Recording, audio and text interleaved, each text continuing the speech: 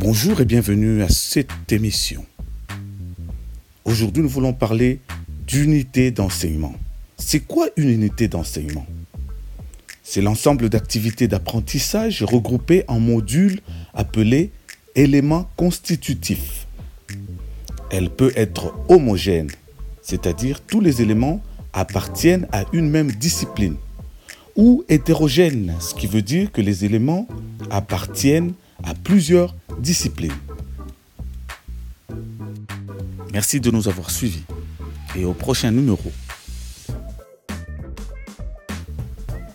Comprendre le système LMD.